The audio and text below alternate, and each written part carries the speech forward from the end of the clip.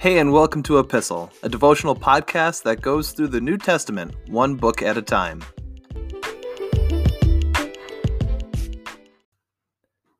It should be of no surprise to you that we are back in Matthew chapter 5, starting at verse 21 for today's episode.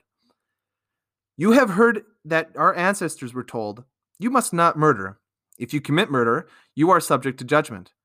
But I say, if you are even angry with someone, you are subject to judgment.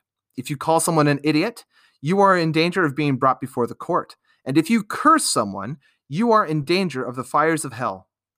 So if you are presenting a sacrifice at the altar in the temple, and you suddenly remember that someone has something against you, leave your sacrifice there at the altar. Go and be reconciled to that person. Then come and offer your sacrifice to God.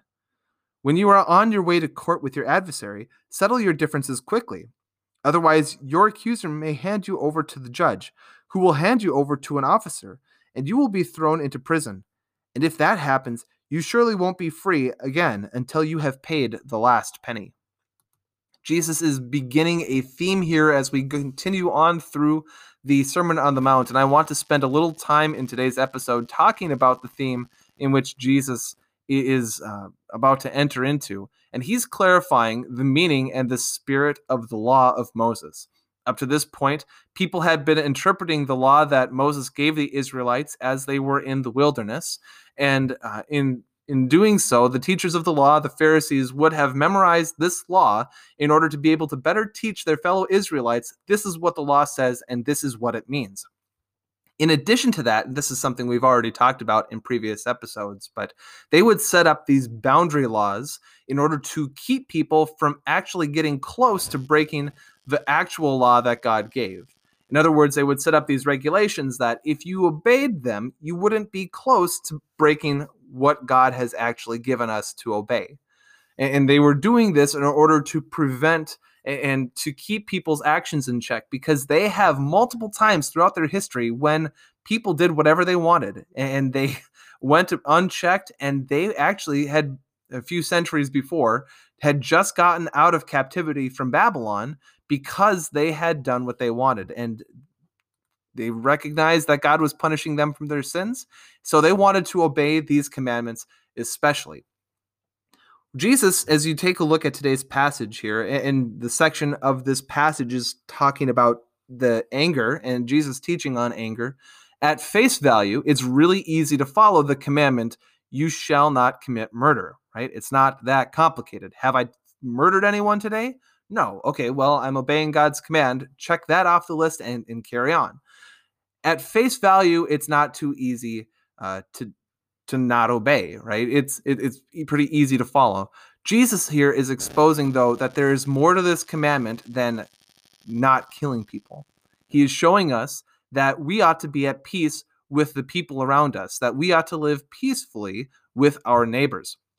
In other words, even to the point of wishing harm or even thinking about harming, whether that be physically, emotionally, or mentally, wishing harm on our neighbor means that we are breaking this commandment.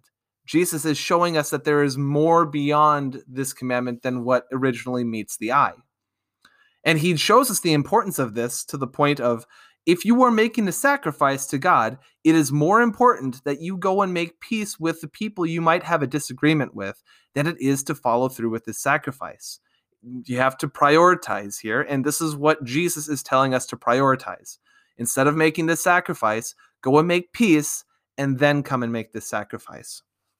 At the same time, Jesus, at the very end of this passage, starts talking about disagreements that, with the legal ramifications, where someone might be bringing someone else to court. And Jesus is saying, even there, try and make restitution. Try and find some kind of consensus or compromise or middle ground that you can both agree on. Because what happens is that even when you think that you are right and that the other person is wrong and you are justified in your actions, that may not be the case. Jesus is saying that, even when you are in the wrong, no one really thinks, what I'm doing is wrong, I know it, and I don't care. No one really ever thinks that. In most instances, it's you having good intentions and thinking that what you're doing is right, but you go about it in the complete wrong way. That's, basic storytelling. A good villain is someone who has good intentions but is going about it in a terrible manner. It is better to come to a consensus and compromise on your own than to give that jurisdiction over to the courts. Jesus is showing us the importance of living at peace with the people around us, which is why God gives this commandment. It's not just murder.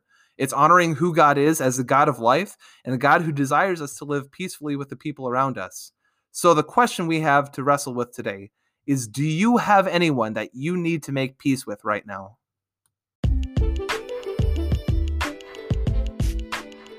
Thanks for listening to Epistle. You can find, follow, and give feedback on our Instagram page at @e_pistle.